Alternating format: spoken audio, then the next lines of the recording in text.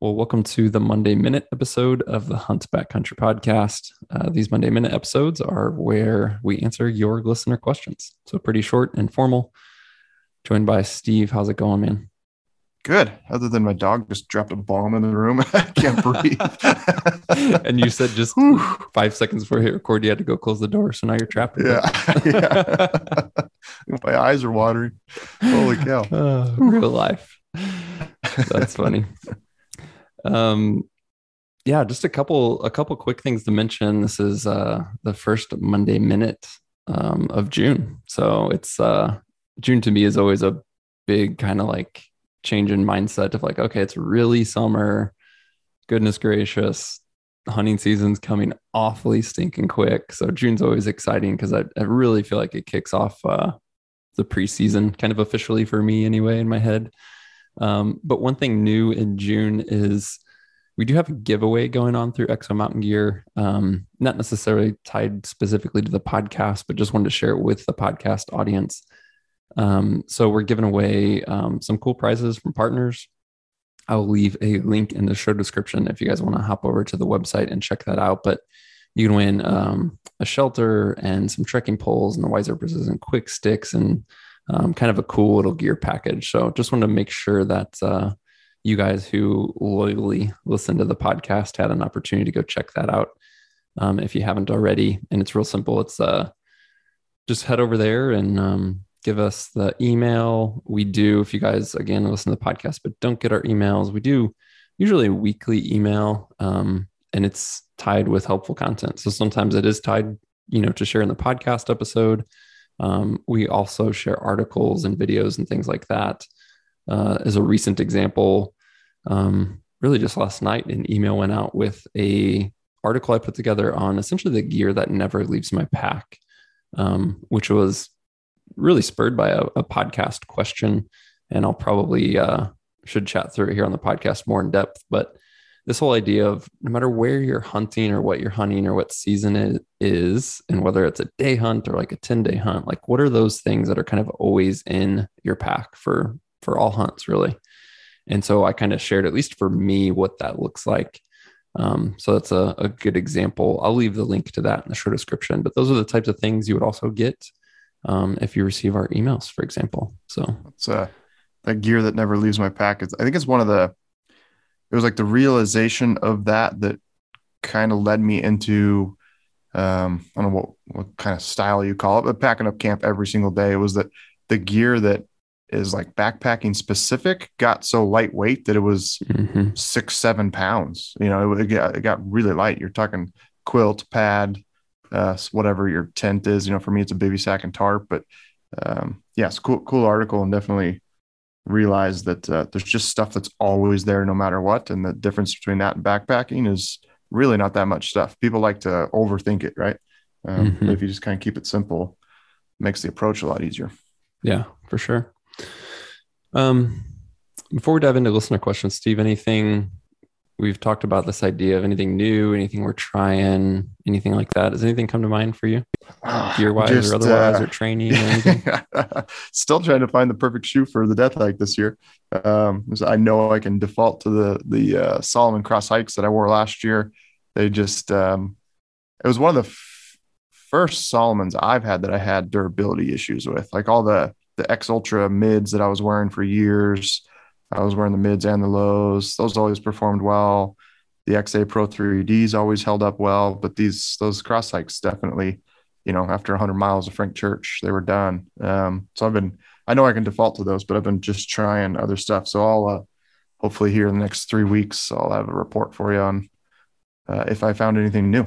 So I mentioned to you, Steve, I was kind of trying a couple options, and I've gone back to sanity really and sticking with my Hanwags. I've worn those last year's death hike, and really for every hunt pretty much in the last 2 years I've either worn the Hanwag Maka Treks or the Alver Stones, and have played with a lot of other boots and training and things like that. But I'm definitely just back to, okay, like there's no greener grass on any other side of this equation. I'm going to stick with what works. One thing I will say is, and we need to revisit this. You and I, Steve, last year, each got a handful of different insoles to play with and test with. Mm-hmm. And I still want to revisit that and kind of talk about not only the specific insoles we have, but how you pair insoles with different shoes and Yep. volume. And there's a lot there, to be honest with you. But I will say, having tried a bunch of options in the last year, really at the end of the day, that one that worked best for me was the Superfeet Trailblazers. And I've worn Superfeet in the past, and going back to, I feel like, call it way back in the day, it seems like they had like Superfeet green and then like one other option, and now there's just like countless options. But I've tried a ton of them over the last 10 years, but it wasn't until this past year and a half I got those Trailblazers, and I've used them in a lot of different boots, and then very consistently in the Hanwags I just mentioned. And again, after trying a bunch of different boots, a bunch of different insoles, a bunch of different combinations of all the above, those are the ones that I'm just going to stick with for sure. And so I actually just ordered a brand new pair of those to have for this hunting season. So kind of relegating my older pair of Hanwags with my older set of insoles to a bunch of training miles this summer. And then just making sure that a newer pair of boots and a newer pair of insoles is, used enough to make sure there's no surprises, but really kind of keep those fresh for all the big adventures this year. I like it. Yeah, I know those Hanwag Machra Treks that you wore last year on the death hike. You were finished the hike and you were absolutely in love with them. Yeah. So yeah, tough to depart from that when there's no reason to. Yeah. All right. Well, diving into listener questions, this first one we'll tackle an EXO question, and it's about our K3 crib load panel. Hi, my name is Mike, and I'm going to be purchasing my first backcountry backpack hunting pack through you guys. And I had a question regarding the K3 crib strapping that you put on the back. How often do you utilize that with your pack attached, or is it specifically for just no pack attached, no bag attached, and carrying loads, or is it valuable to have it with the pack? I'm just curious on if it's worth even purchasing it, or will the pack secure the load by itself? Thank you for the opportunity. All right. So very common questions there about the crib load panel. Number one, is it needed? Number two, do you use it if you're only using the frame by itself with no bag attached? Can you use it with both the crib and the bag attached to the frame, etc.? So I guess, do you first like just a high level quick rundown on tackling those questions and really the purpose of the crib? The crib will its original design intention was to make the frame capable of hauling loads without the bag attached. Wanted to, be able to just take the bag off and haul, obviously elk quarters out of the mountains, or, training bags if you want to just haul sand, stuff like that. So for me, I just leave the crib. I always have a crib with me, especially if I'm going solo elk hunting. We've always talked about having that bin in the truck of your backups, right? And to me, there's always a crib in there, because if I kill something and, it's not crazy far from the road, where I can just throw a granola bar in my pocket and a water bottle and then hike in there. That's where the crib's awesome. A lot of guys swear by the crib. They have it attached between the bag and the frame at all times. It does, for lack of kind of a better term, like dumb down the loading process of getting meat onto the frame. It just simplifies, just becomes more apparent. Like, you put the crib on there, you put the meat on, you fold the crib over, you cinch it all down, and then the bag just kind of floats on the backside. So it certainly just kind of makes that process a touch easier. But me being a weight weenie, it adds 5-6 ounces to the pack. That's just like, that's weight I don't necessarily want to carry around all the time. So it's a super universal piece. A lot of guys use it for shed hunting. Like I said, I primarily use a crib for hauling sandbags if I'm doing training hikes, which is a great reason to buy it if you plan on doing a lot of training hikes. And, it just keeps you've got this $650 backpack. It at least takes $300 of that and leaves it at home all the time in the bag. And then you're just using the frame and the crib. So definitely a good piece. And like everything we design is simple, easy to use, and just has a lot of uses, I guess you could say. So definitely not. And then I guess it's not needed to haul meat by any means. I'm just, you pull the bag off the frame. You got the 2 compression straps that are sewn to the frame. They're there all the time. Strap the meat to it. Again, you got to be conscious of making sure you're putting the meat in there, setting it high. If I'd encourage you to watch that video we did packing out your bull last year. I can't remember what that's called, loading elk quarters or something like that, on our YouTube channel. And it walks you through loading up the pack with, basically I had full kit, my bag was full with 3-4 days of gear, rifle. And then we threw, I think I threw a hind quarter and most miscellaneous bag of meat on the frame. So yeah, definitely I would check that out. Cool. Yeah, I'll leave links to an overview video of the crib itself, as well as that meat loading video, which doesn't utilize the crib, just so you see how it works without the crib as well. We'll leave links to those videos. Yeah, just to reiterate what you said, Steve, I use it a ton for training. It's obviously great if you just want to use the frame by itself as a load hauler, whether that's for training or packing out loads from the field. Something that I don't think we've necessarily shown as much, but I've seen guys get a lot of value out of, is you can actually run our frame with the crib without your bag, but then also still have your lid. And so the best way to do that is we have an accessory just called the lid strap set. It's like $4.99, I think. But you can basically have your lid connected to the frame and the crib. And so if you wanted to go in with, some essentials, right? So whether that's an extra layer or your first aid kit or some sort of gear in the lid, and then just have the crib for load hauling, that's a pretty slick way to run as well. So that's maybe something to check out and consider. But yeah, look for those videos there. The 2 times I recommend the crib most, beyond what we just discussed with the frame only, the 2 times I recommend it if you're using it with a bag is, 1, if you know that you're going to do boned out meat, the crib can just help, kind of give that boned out meat some structure. And that would apply to things like a bear hide as well. So it could be helpful. Or 2, as you mentioned, Steve, if guys are just newer to loading meat, newer to packing an animal out of the backcountry, and they're just kind of looking for a bit of the easy button and a bit of reassurance on, hey, I don't have to worry about doing this quote unquote right. Like, as you said, the crib just kind of makes things easier, more forgiving. So if you do a ton of boned out meat or other shifty loads like hides, it could be helpful. Or if you're just new and you kind of want a bit of the easy button and not have to be as intentional or experienced in how you load things, then the crib can help with that as well, between the bag and the frame. All right, Steve, I'm springing this question on you. I didn't tell you about it first. It's short and sweet, and I found it quite funny. Bring it on. What do your wives think of your podcasting popularity?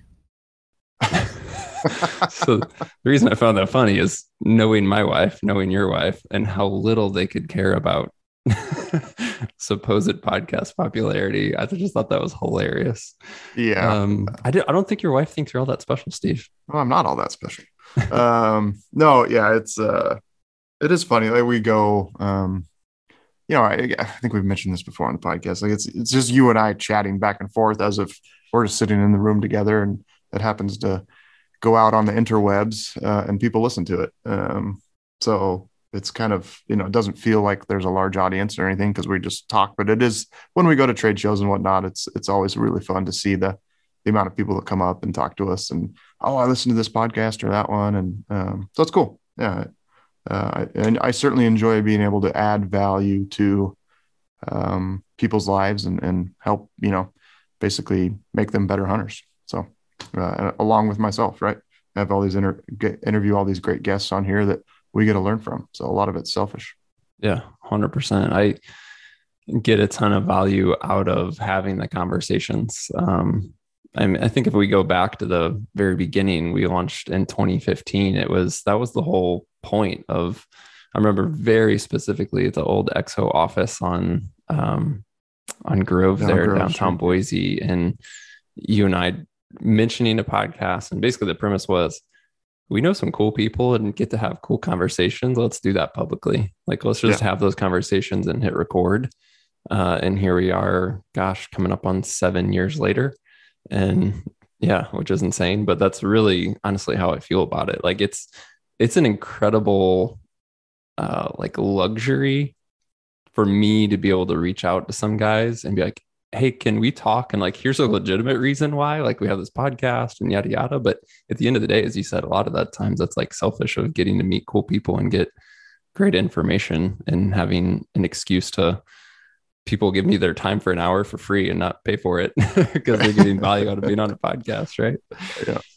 Yeah, it's crazy. I think I remember, like, I don't know how long a podcast could run because you're just like, you're going to run out of topics eventually, but we sure, we haven't even struggled yet with that. Like, it just seems to be a never ending list of stuff. And sure, we cover things, we've had episodes that cover the same topic, but really it's like a different angle and a different guest. And there's just always something new to learn.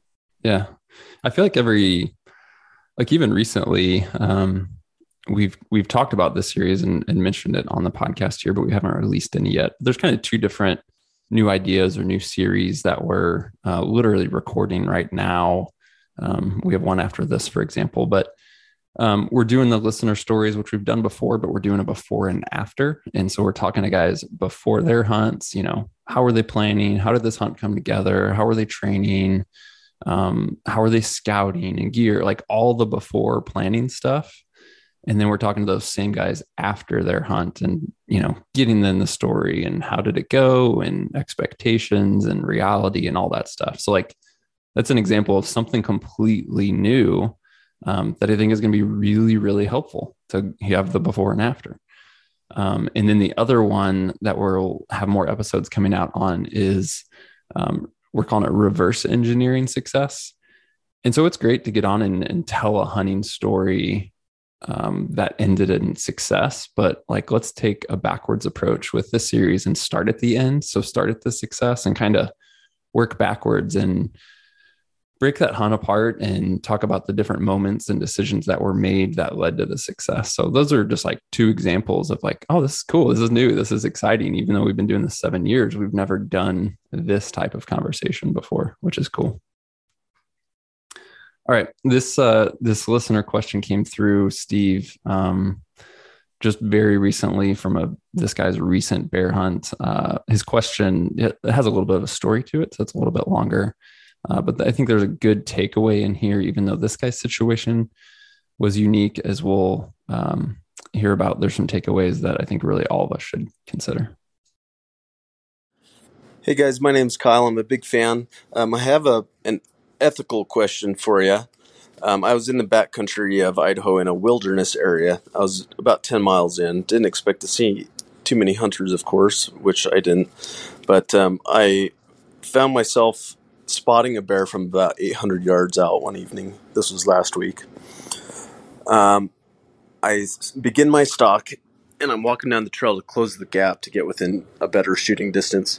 And when I'm about 400 yards out of the corner of my eye, I see this hunter up on the hill above me, about 20 yards above me, kind of waving. So I wait a minute for him to get down to the trail, and we introduce ourselves and talk. And I tell him, hey, I'm stalking a bear right now. I'm closing the distance to shoot it. And he asked me about the bear.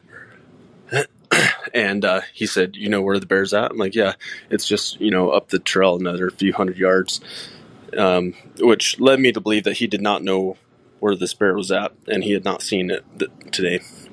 So he goes on to say to me, after I described the color phase of the bear as like a light chocolate, he said, oh yeah, I actually came here specifically for that bear. I saw it 2 days ago and filmed it, and I came back with a bear tag, and I hiked in here specifically for that bear.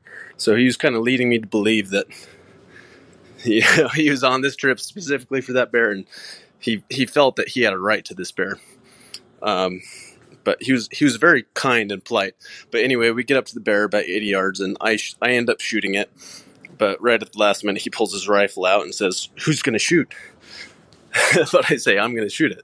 And I shoot it. And then afterwards, he kind of puts me on this guilt trip, which kind of confused me because I knew where the bear was at. I was stalking it. and I led him to the bear. He didn't know where it was at. He hadn't seen it that day. So I kind of felt guilty afterwards, kind of muscling my way into it. But at the end of the day, I invited him to come along to watch me shoot the bear, and I was kind of confused. So I guess my question is, what's the ethics with that? Like, he felt like he had a right to that bear because he had seen it a couple days ago, and he obviously worked hard to go back into town, get a tag, and come back. And I felt that I had more of a right to it because I knew where the bear was at, and I showed him where it was at, and then I shot it. So, yeah, I don't know what the official word on that is, but any opinion would be great to have from somebody else. So let me know. Thanks, guys. All right, Steve. So this is a pretty specific story, somewhat unique scenario, I think, but there's some like larger discussion points to pull out of this. The big thing that sticks out to me in this one is whether it's a kind of a, call it a freak or unexpected encounter like this, or it's you're just hunting with buddies or in a group or whatever, is know what the plan is, know who's pulling the trigger well before that opportunity ever presents itself. So it kind of, to me, it sounded like in the story, these guys met up, ended up pursuing the bear together, got within shooting range. And then it was like, okay, who's shooting this thing? And I would be like, hey, well, before we're ever going to decide to pursue this bear together or not, or go separate ways or what have you, like that's another discussion. But if we are going to put ourselves in a position where we both have a shot opportunity, who's shooting? So that applies in a bunch of different scenarios, not just in this unique story. And there's different ways to do that. I know that, oh gosh, there's been times where even hunting like the born and raised guys, they do different things of like, okay, this guy's a shooter for this day on a multi-day hunt, or this guy's the shooter on this next opportunity. And then, if that gets botched and, an elk doesn't go down, now someone else is a shooter, right? And you just kind of keep taking turns, or maybe it's scenario specific. I can think of like when we were hunting in Alaska on our caribou hunts, and like the times where we pursued caribou and Tyler had a bow and I was there with a rifle. I just flat out told him like, hey man, like if this looks like it's going to go down with a bow, then go for it. I'm here with a rifle with backup, for example. Right. So there's all different ways, but have that conversation and a plan in place well before a shot opportunity ever presents itself.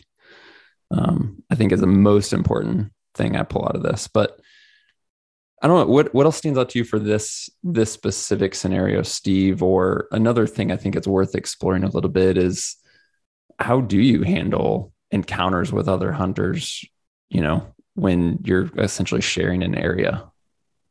Yeah. I don't think this guy did anything wrong. I mean, he's the one who saw the bear. He was like on a stalk to go kill the bear. Yeah.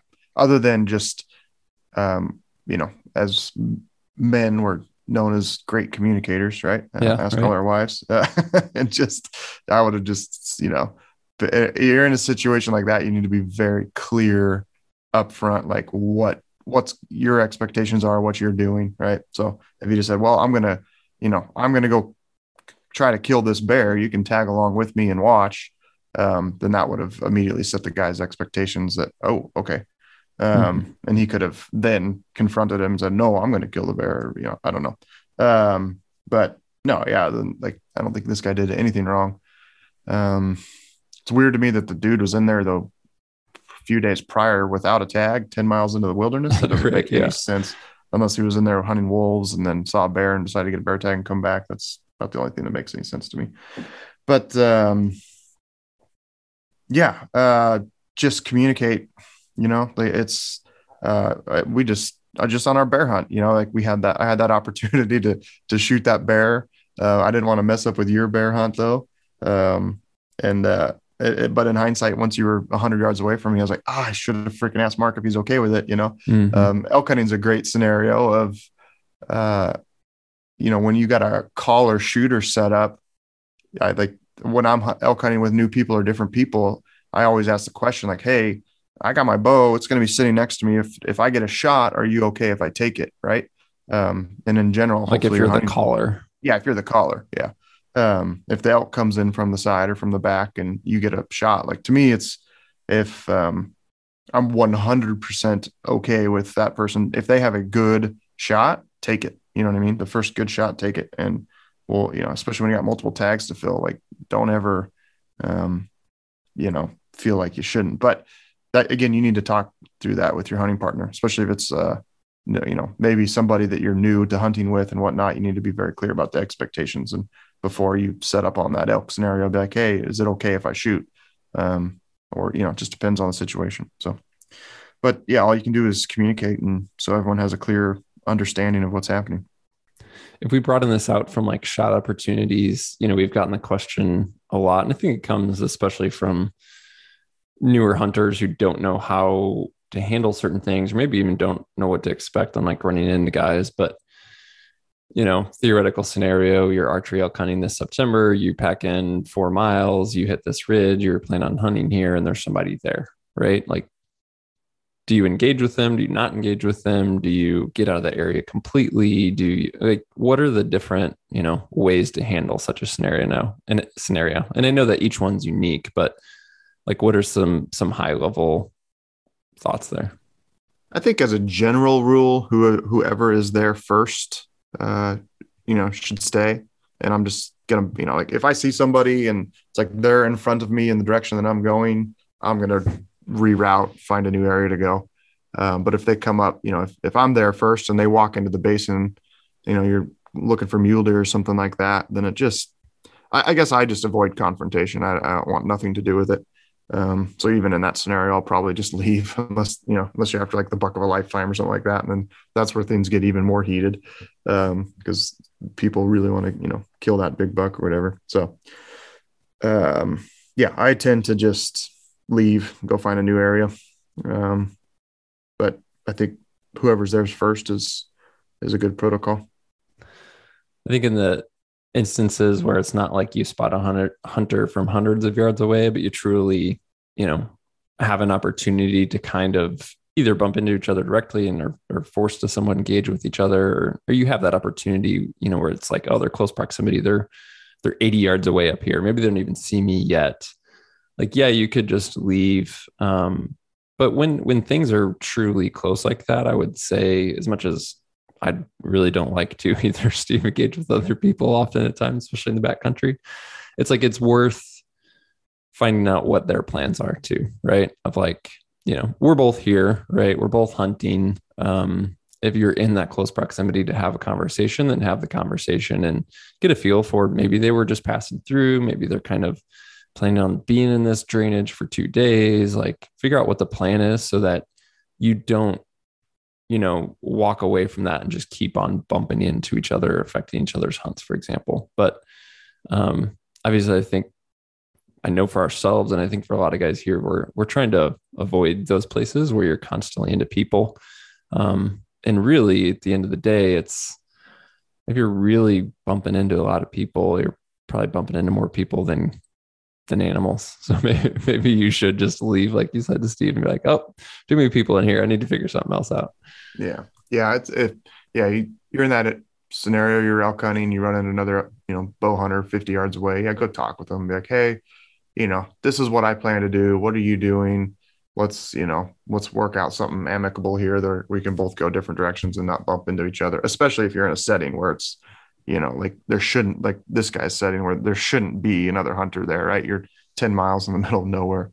But again, for me, I'm like, anytime I've had, an experience like this, it just kind of ruins the experience. Like, this guy now feels guilty about the hunt, right?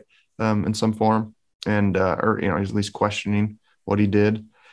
To me, I don't want to, we talk about all the time that the experience is the hunt. So I would rather just have a more positive experience and walk a different direction. And if that means I don't kill an animal that day, that's fine. I'll go find one the next day.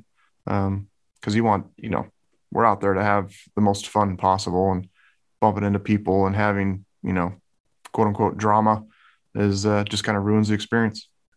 All right. Let's wrap up with this elk hunting question. My question is, what is the best book or the first book to read for a beginning elk hunter, especially a non-resident elk hunter? Thank you. All right, that question was from Tom. And Tom, I don't have a book recommendation for you, but I do have something that I would highly suggest you read, and that is the University of Elk Hunting online course through Elk 101. It's organized like a book in many ways. It's chapters, it's very sequential, has a table of contents, and you can jump around. And in addition to reading, it also has videos, and it's more interactive than just a book. I had to look, Steve, because it's been so long since we've talked about this podcast. And I was like, I know a couple of years ago we had a code we could share and allow people to save $20. And lo and behold, I looked it up and it actually still works. So there you go. But we'll leave a link to that course. And then the code that you want to use is EXO. So that's EXO 2020. So EXO 20. It'll take $20 off of that course. In 100% like objective, legitimately not paid recommendation type thing, I think it is the best resource out there for new elk hunters and really anyone still gaining experience. And it covers everything from, different states and tag opportunities and e-scouting to scouting on the ground to equipment setup, archery for rifle, calling, what to do after the shots. It's a truly comprehensive resource. So not a book specifically, Tom, but definitely if this resource like existed when I started elk hunting, it would have saved me a lot of time and learning for sure. But I don't, to be honest with you, Steve, it's funny because I was thinking about this because of my mountain goat hunt, and I've picked up a half a dozen books, not necessarily just about mountain goat hunting, but about mountain goats in general. And I was thinking about it. I don't know if I've ever read a single book on elk. Maybe I need to fix that. I'm incapable of reading books, so my ADHD kicks in, and it doesn't work, man. I could read like an entire chapter and not like because my mind will what wander. Did I read? Yeah, I literally no clue what I just read. Yeah. So yeah, I got nothing. If it were mule deer, I would say go get Robbie Denning's books. He has some great stuff. But yeah, for elk, I don't know. So I would just recommend that University of Elk Hunting course. All right. Well, that's a wrap today, guys. As always, we appreciate the questions. We have a ton in the queue to answer for you this summer as we get closer to hunting seasons, but we would love to hear from you listening. If you haven't shared a question yet, look for the link in the show description, and you can leave us a quick audio question with whatever device you're using via SpeakPipe. So look for that link, or you can send us a question by email, which is just podcast@exomountgear.com. Appreciate you guys tuning in. Be sure to hit that subscribe or follow button in your podcast app if you haven't already, and we'll talk to you soon.